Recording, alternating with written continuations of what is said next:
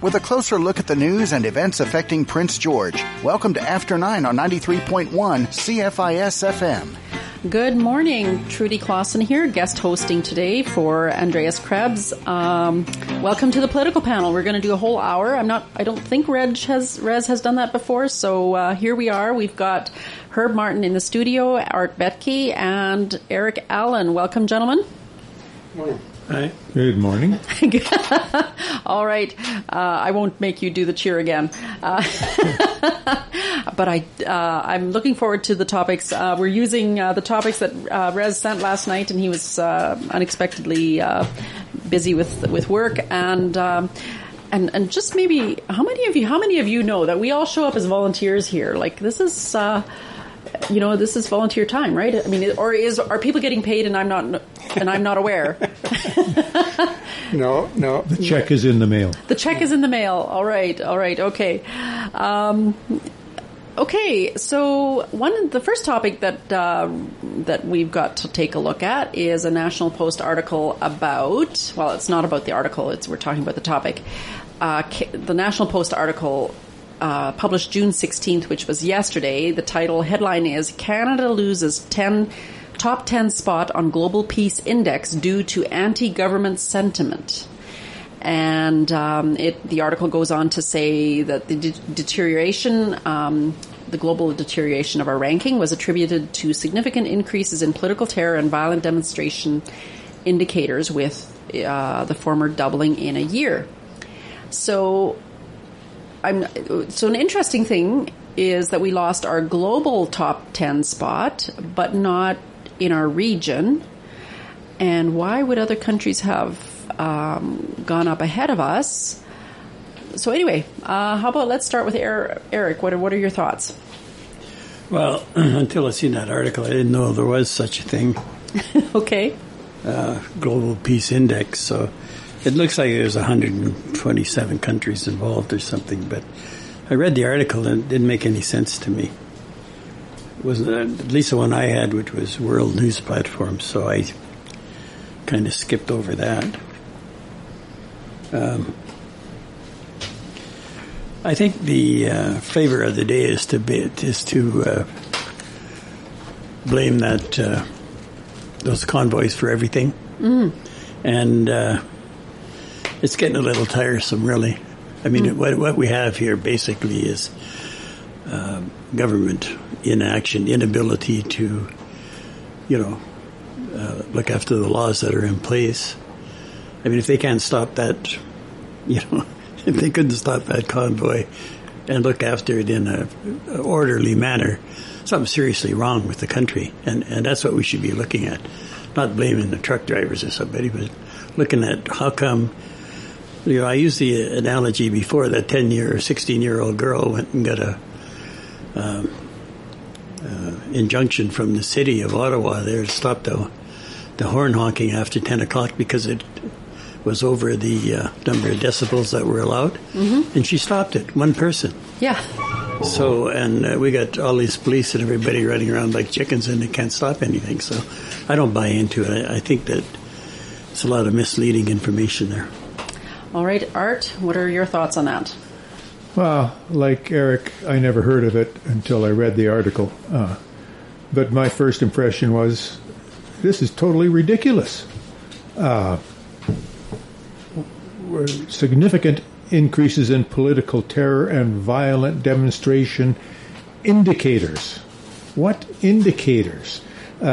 What terror? What violent demonstrations? We didn't have any. Well, I don't recall any terrorist attacks. What about out by Morristown on that? Yeah, that was one, but that they didn't refer to that, did they? Not in the article. No, and they didn't refer to anything, and that was it. Just that one Morris. I haven't heard of any others. So what are they talking about? Because people disagreed with the government's dictatorial, irrational mandates that were totally unnecessary. Of course you get anti-government sentiment. Well, you can get a lot of anti-government sentiment any time an election is coming. I mean, I recall when Brian Mulroney was Prime Minister, he was the least popular person in all of Canada. There was a lot of anti-government sentiment at that time. So what did that make us more violent? No, this is nonsense. All right, Herb, what do you say? I think there's a little bit of cherry picking going on in this survey. It's sort of like those surveys of the best country to live in. You know, Canada goes up and down 10 points in a year quite routinely. So I think they just do it for headlines. And I know nothing's fundamentally changed. New Zealand is at spot number 2, and they had a 3-week anti-vax protest just like we did. In fact, it was inspired by the Canadian protest. So the same, anti-vax people are upset there as they were here. In fact, the New Zealand one lasted 3 weeks, and there were 65 people arrested at the end. Now, New Zealand is 1/7 of the population of Canada.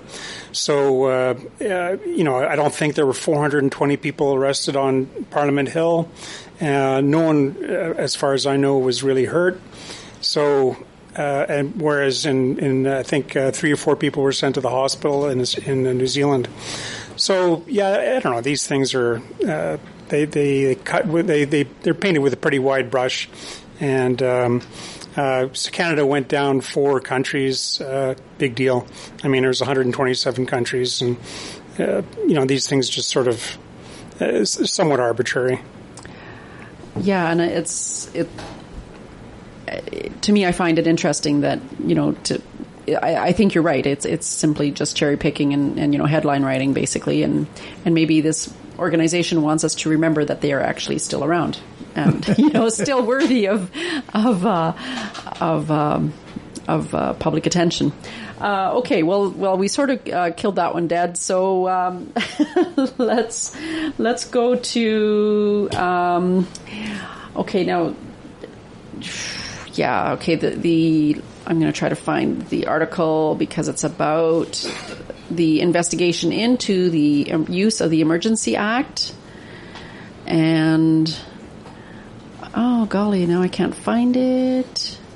I'm going to have to find it. All right, so I'm going to let someone else talk about it. And Herb, you start. The article was that Bill Blair said the police didn't ask for the Emergency Act, but they did ask for tools to end the occupation. So it's kind of a distinction without a difference as far as I'm concerned. Basically, the police were asking for some tools to help them end the occupation in Ottawa, and the Emergencies Act basically was thought of by the government as best able to do that. So what it's basically enabled the government to do is to bring in all sorts of different police forces and have them work as a team, as a unit, to clear out Ottawa. And because technically they didn't have the jurisdiction to do so, the protesters were sort of running around in circles or getting the police in Ottawa all tied up because they would go from airports to highways to downtown city streets. And each one of them had a different jurisdiction. I think the airports were covered by the RCMP, the cities, the highways were covered by the OPP, and the downtown streets were controlled by the Ottawa police. So the protesters, who were pretty organized and had a good idea of a good tactical plan, basically were tying the police up in jurisdictional procedures, yes. And that helped with the total ineffectuality of the police force. That's the first time I've heard someone explain it that way, and I think you're probably onto something. But at the time, the government was saying that they had been asked to provide, and so far they haven't been able to provide evidence that like everybody's saying, no, we never asked for the Emergencies Act. Well, no one actually asked for what they asked for was tools to help them solve this problem, and the Emergencies Act was the tool they came up with. So, like I say, it's a distinction without a difference, basically, as far as I'm concerned.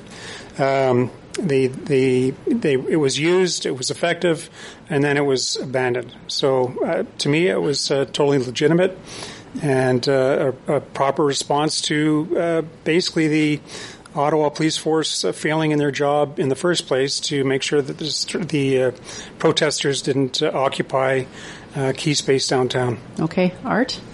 Yeah, it just takes us right back to the last topic. I just want to throw in a little comment here. Saying that we lost our ranking in peace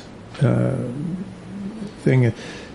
One of the reasons they cited for that is the imposition of the Emergencies Act. How does that make us less peaceful? I don't know. Anyway, they managed to clear the block borders without the Emergencies Act. I don't see that they really needed it for clearing out the protesters in Ottawa. It seems to me that they could have done that without it, and from everything I've been able to read, the criteria for the Emergencies Act were not there, not even close.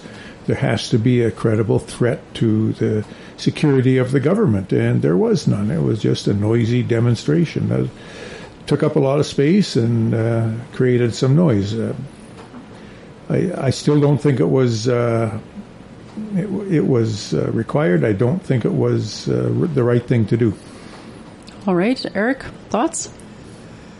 Yeah, again, I think it was overkill. I mean, we don't know. We don't have all the information. It seems that they did, in fact, or they didn't actually ask for the Emergency Act to be invoked. It sounds like they asked for more manpower and a few things they could work with. But I mean, I think they made, as an example, the comments were made, well, if you try to get the wrecking companies to tow things away, they would refuse to do it. But apparently that wasn't the case. I was reading up on that. And, I'm just speculating, but I never thought it was the case in the first place. I think it was an excuse that they used so they didn't have to do anything. They were probably a little concerned about towing somebody's truck away. There might be some adverse effects to that. But they should have done it nonetheless. And give these wrecking drivers the opportunity to say no, and then maybe, find another way of doing it. Mm-hmm. But hire private contractors or whatever. So, I mean, they didn't do that. So what do we make of, like, if one of you wants to jump in on this, because we are all in studio, and so we don't have to speak completely in turn. What do we make of the fact that this convoy took, I think it was nearly a week to come into the city of Ottawa? What do we make of the fact that no plans were made to make it? Because, I mean, golly, they knew, or they should have known, or they should have been able to figure out that this would be massive.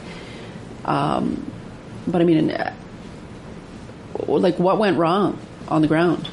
Why was it allowed to get so out of hand? I think the Ottawa Police Force is really the biggest problem. I mean, the same conditions basically occurred right across Canada. There was protests in every major city across Canada, just about, and really Ottawa was the only one that had a problem.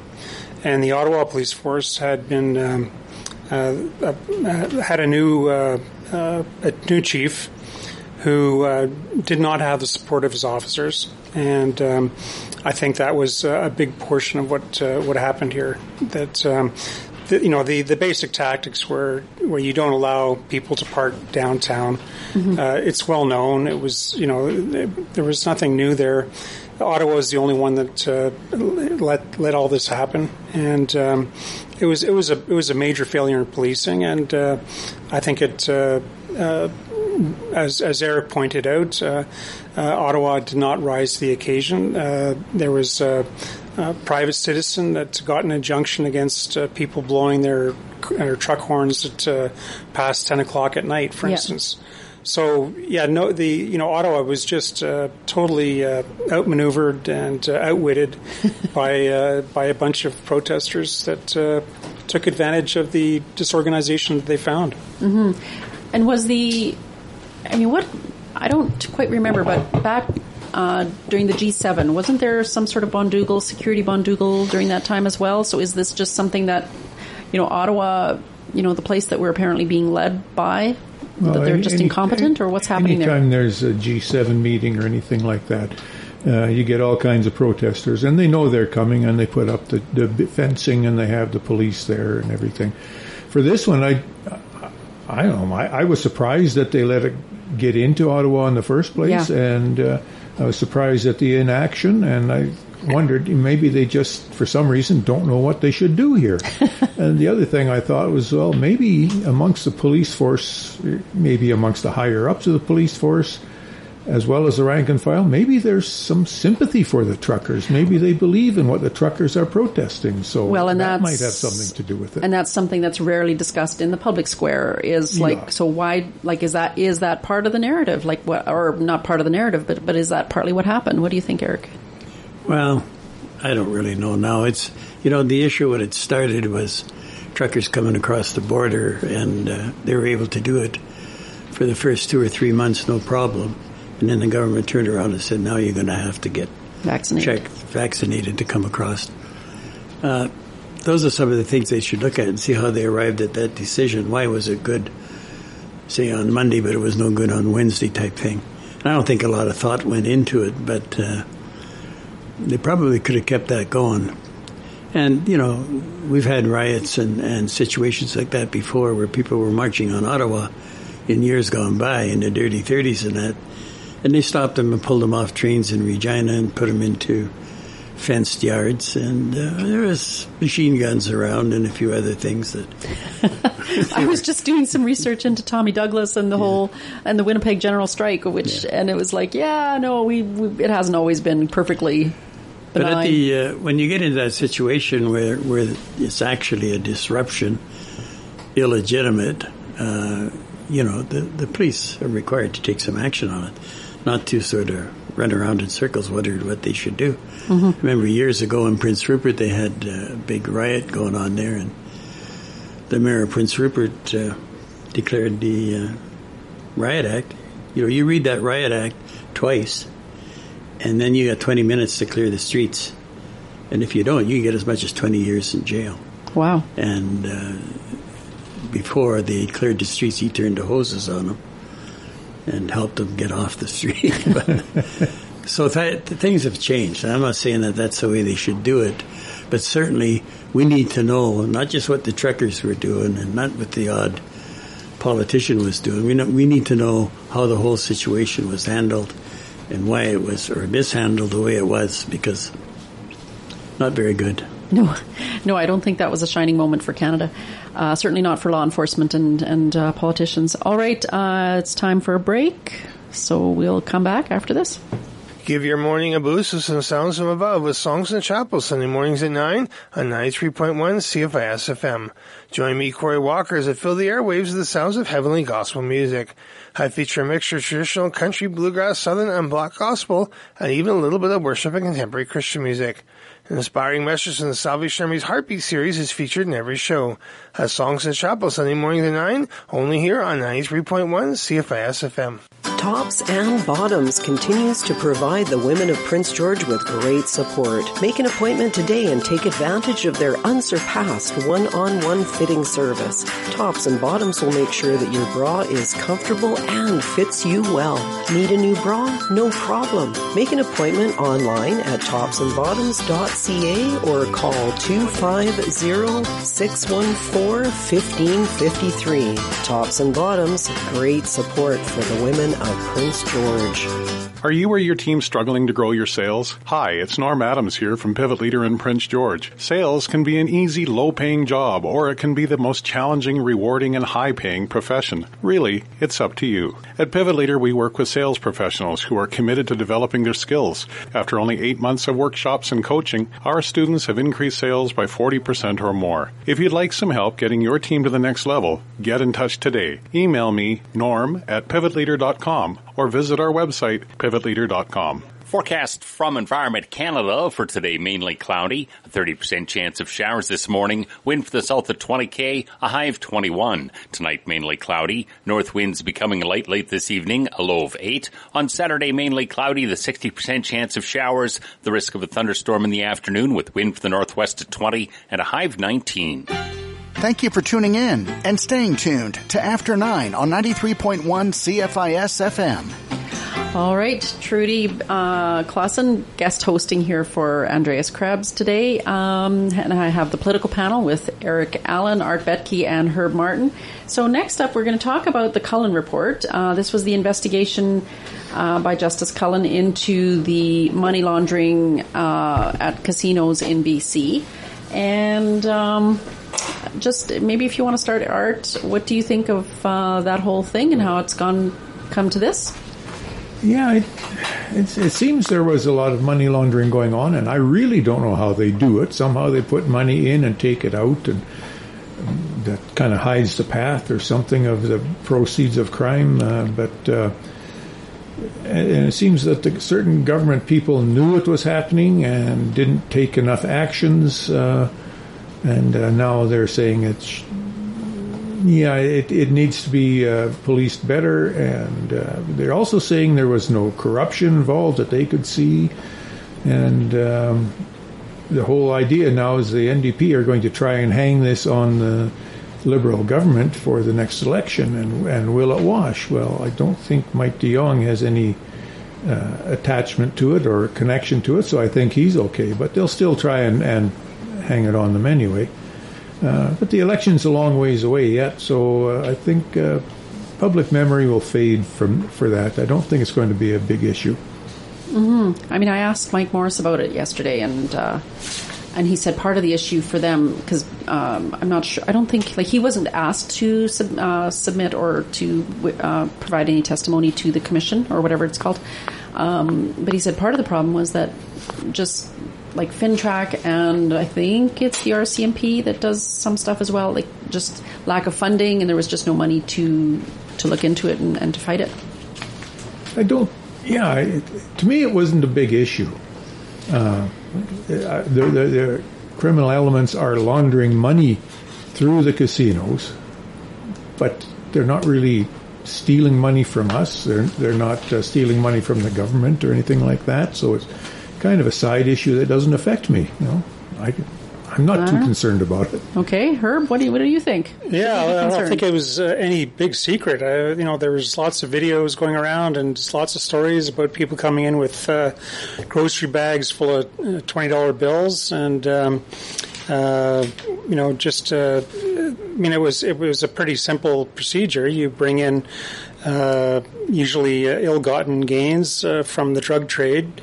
Always in small denominations, or usually in small denominations, and then you basically you run it through the casino, and if you play blackjack, you win 40 or 50% of the time. So you're guaranteed half your money back in clean money.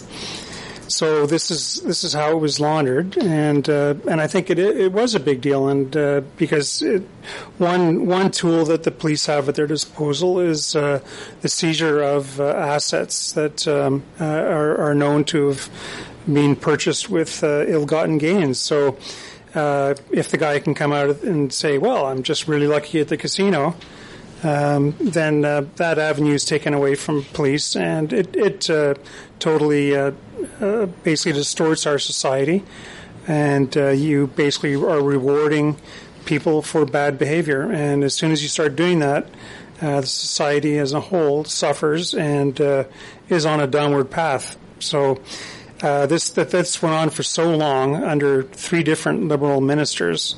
The Liberals are going to wear this, and Mike de Jong, actually, I was interviewed on this matter yesterday, and he said, he should have done a better job, and that it had been going on for a long time before he got there. Vince Coleman, I don't think has impressed anyone overly much by his conduct.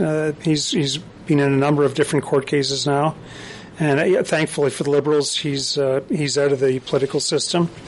But that he was in for so long and occupied such a high position does not reflect well on the previous Liberal governments, and it doesn't reflect well on our society at large, quite frankly. So Yeah, let's hopefully use this as a learning exercise, and let's not let this happen again. Okay, so Herb, I want to come back to what you said about the broader effect on society, but we'll have Eric. You can weigh in first on what do you think of Justice Coleman's report Justice Cullen. What do you think of his report and the fact that he found that there was no evidence that any of the failures were motivated by corruption? What do you think? Well, I don't know.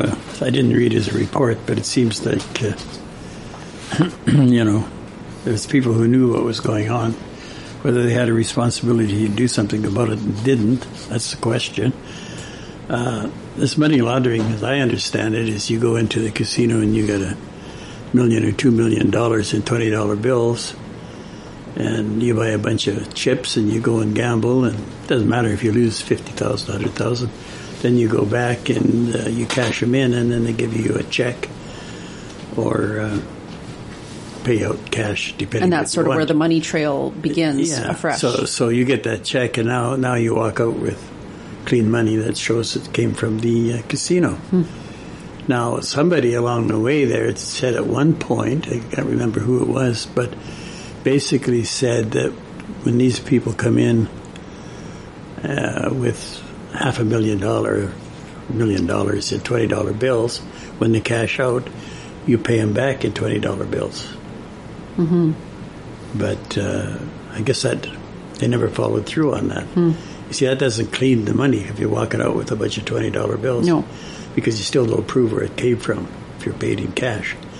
So maybe that didn't work. But anyway, it's a sad day. It doesn't matter which one of these subjects we get on. What we're finding is that our governments didn't handle the situation very well. This is the second time we're talking about our governments not handling situations very well. Yeah. So that's where we're at, and that's what we need to be looking at. Even if we want to go back far enough, most people don't, but to get into gambling and not just to generate money for that's a whole spurious ideas is, they should have never gone down that road, but too late now. Oh, yeah. Well, there's one thing to keep in mind, though. When government ministers, they don't manage the lotteries. No. They don't manage the casinos. They have people doing that. The Lottery Corporation manages casinos.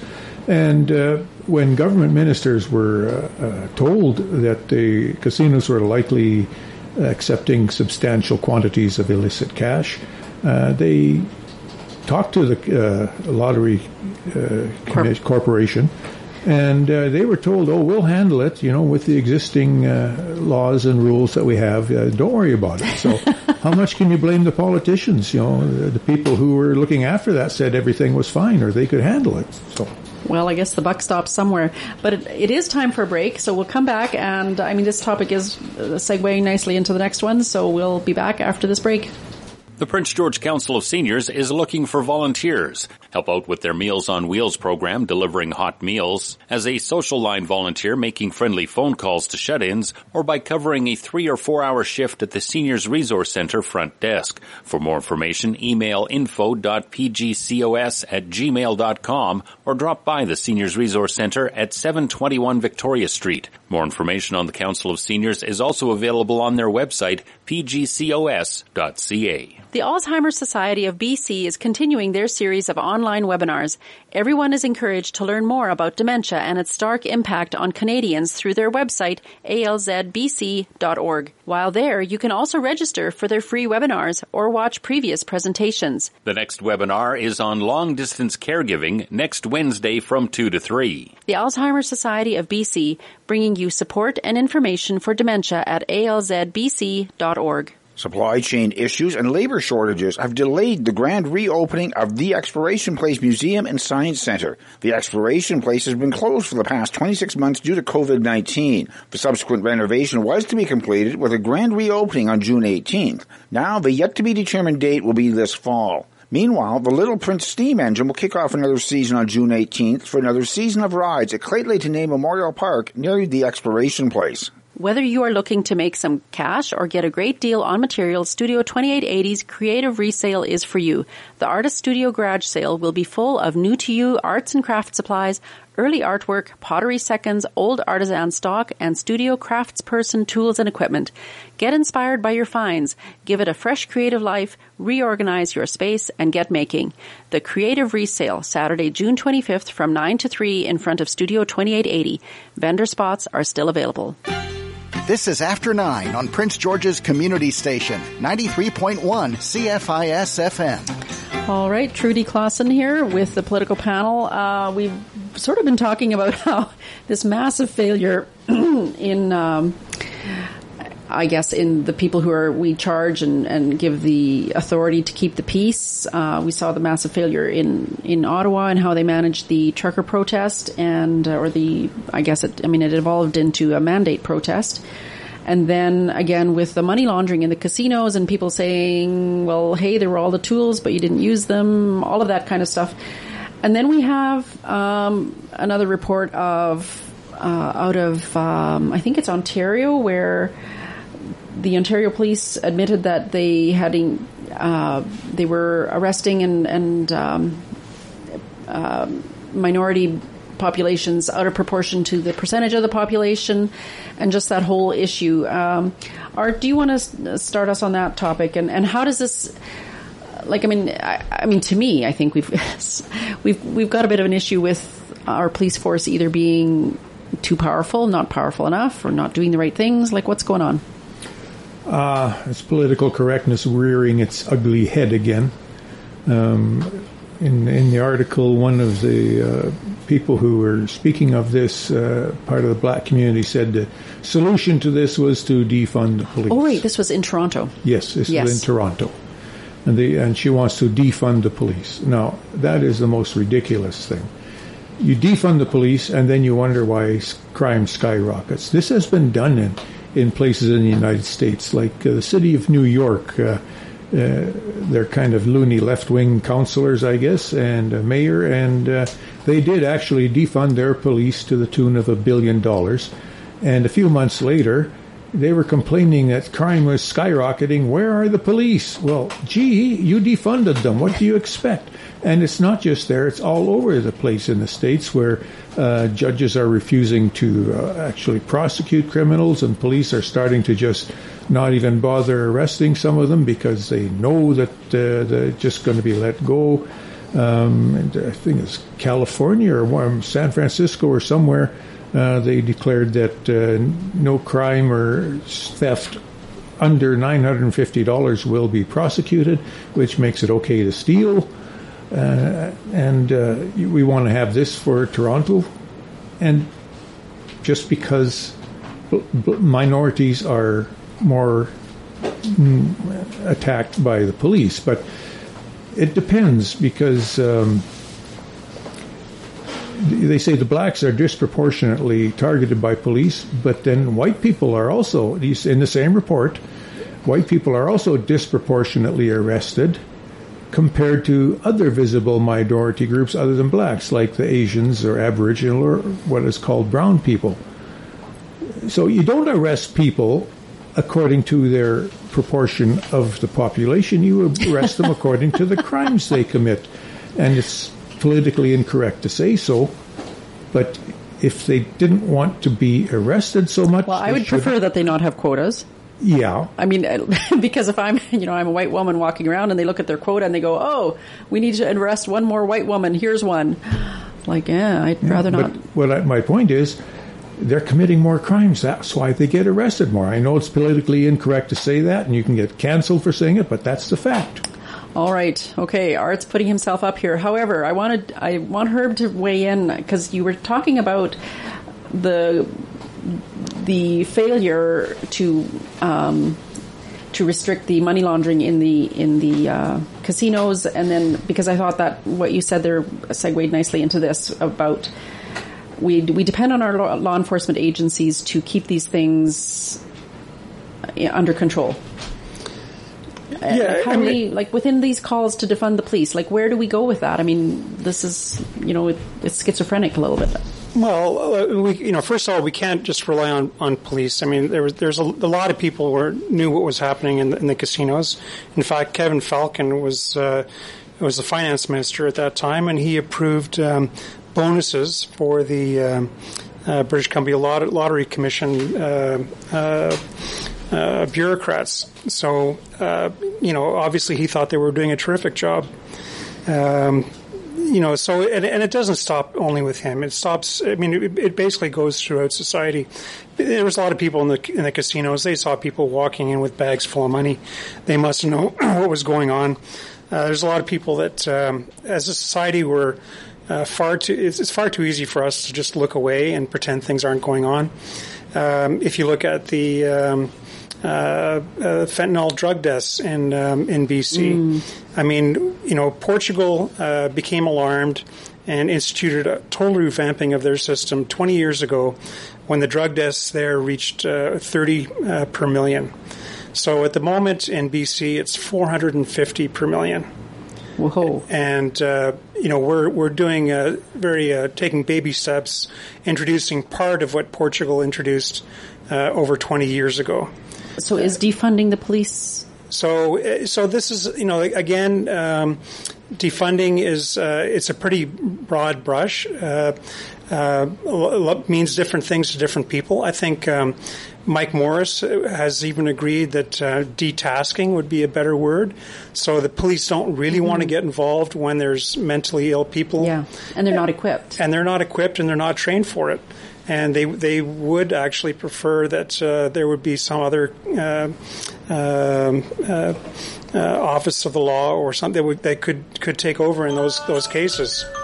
So the defunding is it makes for big headlines, but I think there's relatively few people that just say take money away from the cops and don't do anything else. Most people are saying, let's reallocate resources. And let's try and deal with some of these problems that are problematic. When the police at the Vancouver airport tasered that Polish immigrant to death, again that was it was a horrible situation, and I think there's been steps taken since then that make sure that would never happen again. And every time a mentally ill person gets shot by police, we should be finding a better way. And let's not just pretend that giving the police more money is the answer. It's not. And as far as I know, Mike Morris doesn't think that either. No. Eric, what do you think? Well, defunding is just a word I guess they like to use rather than say cut the budget.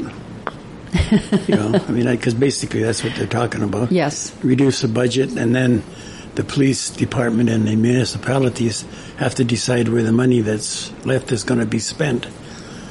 And of course, I'm just looking at this one here, the Toronto Police Association, which is a police union. They've got a few things to say about that. It's not like you can just tell these people what to do. They have rights, they have unions, and that type of thing. They have signed contracts. We don't know what they are. We don't have all the information. If you're... I don't think there's any doubt that there is this systemic racism taking place, and it's almost, in some cases, almost natural if you consider the history of Canada and that you're still going to have some of that in society, and it's going to take a while to get around it. And it doesn't mean we shouldn't be looking at it and finding out what's going on and why it's happening. We know we have a high proportion of First Nations people in the jails compared to their population. Yeah, and whether it's the court system or whether it's they don't have the money to hire a good lawyer and defend themselves, or what the circumstances are, we don't know, because people don't talk about it. Like they'll say that the RCMP will put forward 200 or 300 charges to the provincial prosecutor, and he'll throw 50% of them out because he says he can't get a conviction. Like, I can't even answer that question. So he has this arbitrary authority to just throw it out and say, I can't get a conviction. Maybe he should go to court on all of them and get more convictions or get more thrown out legally rather than... And then after they're thrown out, then they try the other ones, but then they let them go too, so that at the end there's not too many left. Oh, well, it sounds like we're in a little bit of a mess. And probably need significantly better leadership on a lot of these issues. It is time for another break, and we'll be back talking with the political panel today. Looking for a fun pottery course? Check out Leanna Carlson's selection of workshops available this summer. Everything from creating your own gnome to working on the pottery wheel. Led by one of the top local potters who's been working in clay for more than 30 years. Registration and full details of classes, cost, and availability are available through the classes link at carlsonpottery.com. Pottery workshops with Leanna Carlson available through July 5th at carlsonpottery.com. The Regional District of Fraser Fort George is planting the seeds to build its first regional agriculture strategy. The strategy will focus on supporting agriculture and farming in the region and identify action-oriented goals, practical solutions, and actions to address existing and potential issues and opportunities. Further information about the project can be found at rdffg.bc.ca. The development of the plan is funded in part by Agriculture and Agri-Food Canada and the Government of BC through programs delivered by Investment Agriculture Foundation of BC. Learn the key to engaging the right fit for your board with Vantage Point's Board Fundamentals, Succession and Recruitment, July 21st. In this 3-hour evening workshop, you'll move beyond recruiting the average applicant by creating a strategic framework to identify, recruit, and develop the talents of board members. Registration, cost, and full details are available through the calendar link under training at thevantagepoint.ca. Board Fundamentals, Succession and Recruitment, July 21st from 5:30 to 8:30 through thevantagepoint.ca. Forecast from Environment Canada for today, mainly cloudy, a 30% chance of showers this morning, wind for the south of 20 km, a high of 21. Tonight, mainly cloudy, north winds becoming light late this evening, a low of 8. On Saturday, mainly cloudy, the 60% chance of showers, the risk of a thunderstorm in the afternoon with wind for the northwest at 20 and a high of 19. You're listening to After 9 on Prince George's Community Station, 93.1 CFIS FM. All right, we're back with the political panel here.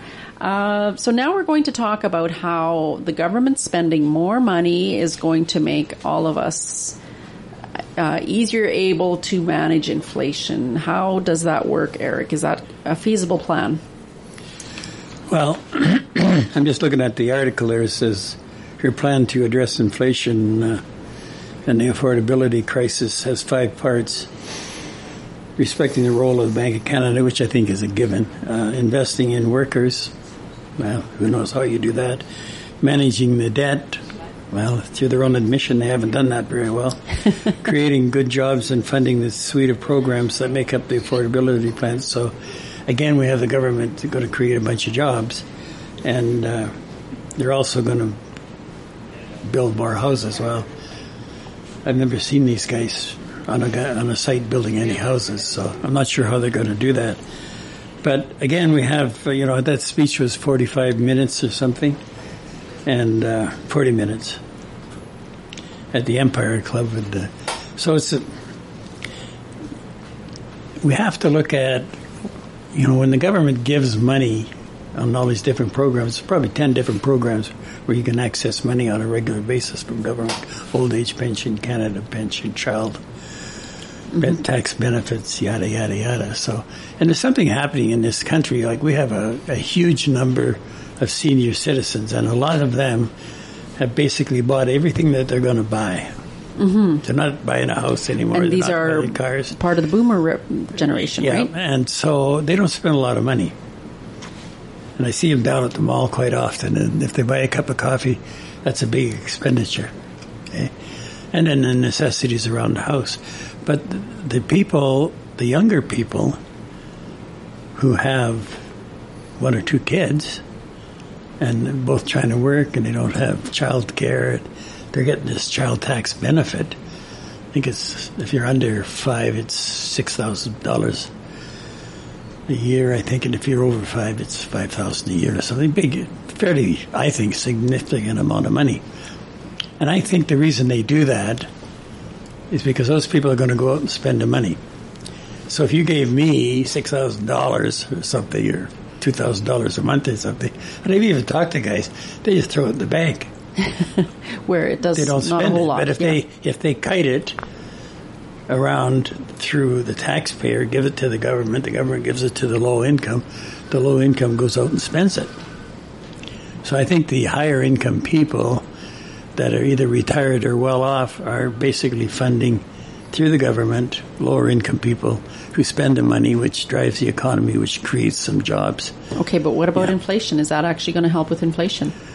Well, I don't think it's going to help with inflation but it's going to keep those people from going under because they've got money coming in that they wouldn't have otherwise. But no, inflation's totally out of control. I mean, it has been for 10 years. I don't think all the factors that they put into inflation, we don't even hear about them. The government's responsible for it with their gas taxes and their carbon taxes.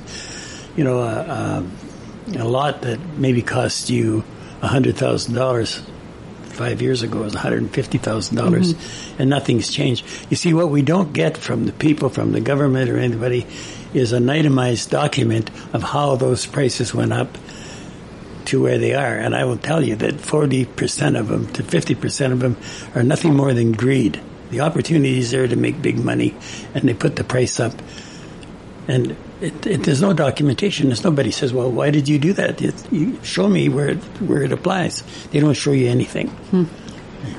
So, Herb, what do you think? What do you think? Is $8.9 billion of very likely our grandchildren's money going to help us get out of this spot of inflation that we're in? I think a lot of governments around the world have the same problem. I think inflation's pretty much hit across the globe, and I think what the government doing is trying to buy time because, like Eric said, it's hitting the low income and fixed income people especially hard. So I think the government's counting on all the analysts' predictions that the price of gas is going to come down. That for instance, cost of lumber is starting to come down. That the higher interest rates will in fact work as it has done before, and basically cooling off the economy and reducing inflation, and that it will work, but it will take time. So basically the government's buying time now, and it's probably a pretty good bet that higher interest rates will cool the economy off and decrease inflation, and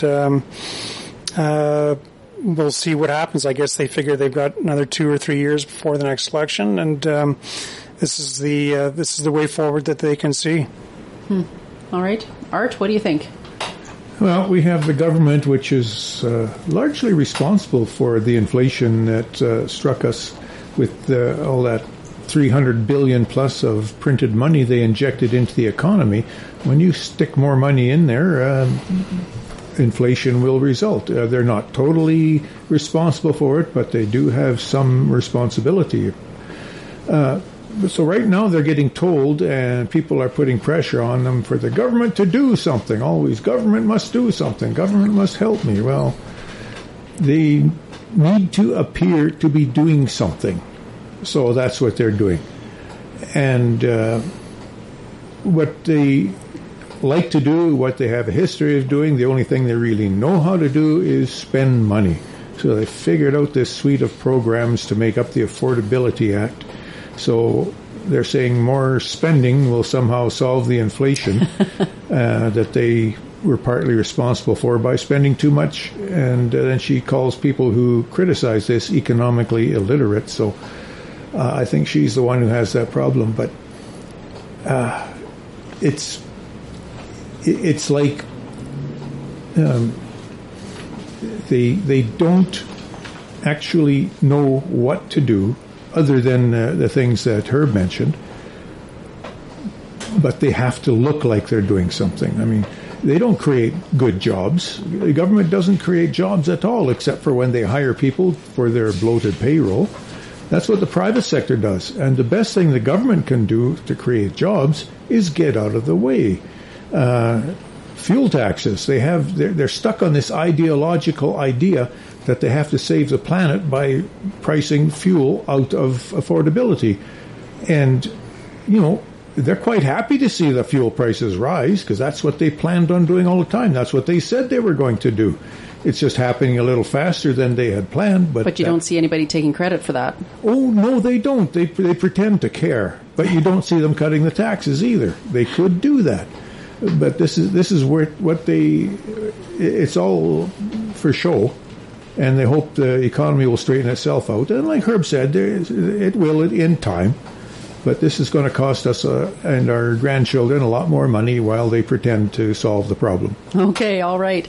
It's time for a break, and we'll be back with to round up our Friday political panel. Season 3 of the Look Again Mental Illness Reexamined podcast doesn't start until the fall, but there is a new episode available next month. This standalone edition features Phaedra Aldridge speaking with Adria Roberts, a peer support worker and person with lived experience. You can also access its previous shows through the Look Again Mental Illness Reexamined podcast link under education@bcss.org, and be sure to follow Look Again through your favorite podcast listening app. The City of Prince George is offering a new grant for not-for-profit agencies to hire people who have lived in or are living in poverty. The new Peers Employment and Encouraging Resiliency Grant is a short-term project funded by the Union of BC Municipalities. The city is seeking applications from not-for-profit organizations that create barrier-free, safe, and inclusive employment. Full details are available through the Grants and Financial Assistance page under City Services at princegeorge.ca. The city will be accepting applications until October 1st. Vantage Point is transforming not-for-profit leadership with a host of downloadable resources. Vantage Point's team of knowledge philanthropists have written a book for leaders of not-for-profit organizations as a conversation starter. Titled A People's Lens, this resource challenges how we think about engagement within our organizations and provides stories of innovative people engagement, best practice tips, and perspectives from senior leaders. A People's Lens is available free through the downloadable resources page under media at thevantagepoint.ca. The Fraser Basin Council's youth program is giving young people in BC an opportunity to collaborate toward climate action in their own communities. Co-creating a Sustainable BC brings together youth ages 16 to 30 with the goal of taking climate action at the community and regional level. Although there are limited spots available, it is an all-expenses-paid and inclusive initiative that strives to make participation as accessible as possible. The application link and more details are available at fbcyouthprogram.ca. Keeping you up to date on current news and events in and around Prince George. This is After 9 on 93.1 CFIS FM. All right, we're back with the political panel, rounding up with what to do this Father's Day weekend. I guess I'm saying Father's Day weekend, but it is really technically only Sunday. Okay, you guys are all men. Are you all fathers? Yeah. Yeah, you are? Okay. I remember I would always try to do things that I liked on Father's Day, and it's like, wait a minute, no, this is about my husband. So my husband's idea of what to do on a nice Father's Day is different than mine. So it takes a bit of time took me a bit of time to figure that out. But anyway, the Prince George Post had an article about we have in Prince George particularly, we have options from a live concert to enjoying a beer with your old man while reveling in the city's history. Art, let's start with you. What's your idea of a good Father's Day? Oh, just be left alone.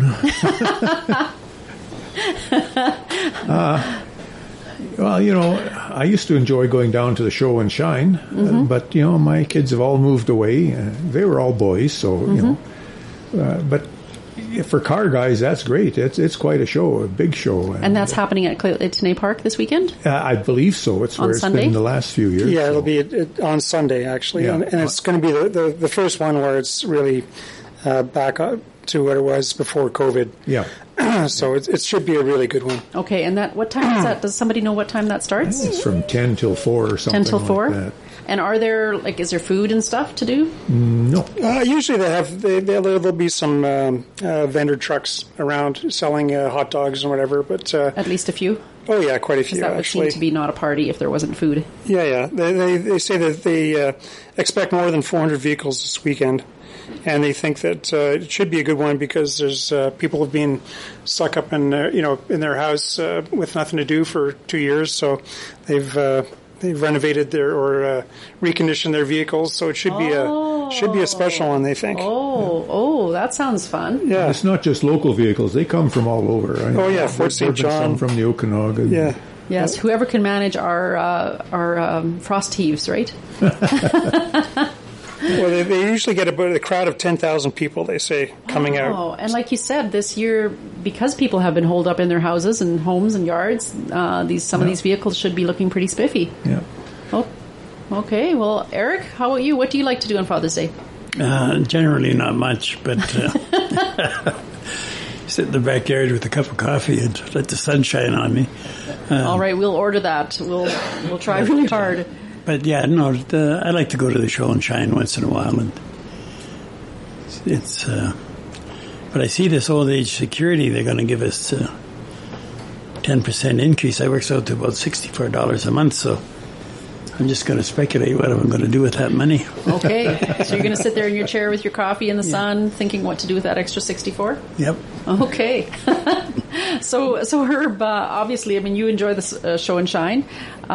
Is that what you always do, or? Quite often, actually. Yeah, there's a lot of really interesting vehicles down there, and the people who bring them are really interested in talking to people and telling what makes their vehicle special. And there's a story behind each vehicle, and the reconditioning or renovating that they've done on them. So it's. There's lots of really interesting stories down there, and some amazing machines. Gosh, so I'm just thinking, post-COVID here, like you're actually allowed to stand and talk to a stranger. So just be prepared to stretch your your social muscles. One other thing that I'm seeing is that the Railway and Forestry Museum is going to have steak and craft beer event from 5 p.m. to 10 p.m. and you can sign up online apparently. This is the first year they've done that, right? I think so. I've never heard of it before. Yeah, so that sounds like a fun. I mean, steak. They could get me with steak. Yeah, all guys and steak and barbecue and beer. Yeah. If it's the first year, I don't know that it'll be all that well attended. It seems anytime you hold these kind of events, for the first time, it's rather lightly attended because people aren't familiar with it or they haven't heard about it. But as years go by, they get better and better attended. So, get down in there, be one of the first. That's right. And then there's wine painting night at Kate's. What are they doing? Painting? Oh, they're painting with acrylic colors and sipping wine. Well, that sounds like. That sounds like fun. Yeah. That sounds like fun. Steve over there is saying that sounds like fun. Wear your old T-shirt. All right. Yes. If you're painting and sipping wine, that's make sure you have a ride home. A ride home, exactly. And then the winery has something going on Sunday at 3 p.m. For free tours. That is always a lot of fun. Again, you get to sample. All right. Anyone else have something that you saw that looked sort of like something fun to try? That's quite a bit for Prince George. Come on. It is. And I think there's one thing in this list. Question asked a bunch of old guys. And there's hip-hop fans are in for a treat this weekend as the BC-based rapper Snap the Ripper is coming to town to spit a few bars. Gosh, what does that mean? Maybe I'm showing my age. It means I won't be there. The concert's going to be held at Ominica Arts Centre on June 17th at 9 p.m. That's today.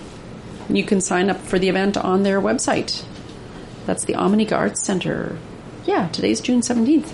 Well, that sounds like fun. Okay, well, thank you guys for today, and happy Father's Day to all the dads, and just know that you are all very important. Thank you. After 9 is a daily presentation of CFIS-FM. After 9 is produced by Alan Wishart, Echo Wiley, Trudy Clausen, and Rez Krebs. Executive producer is Reg Fair with technical assistance from Stephen Smith. Additional contributors include CBC News and the National Campus and Community Radio Association.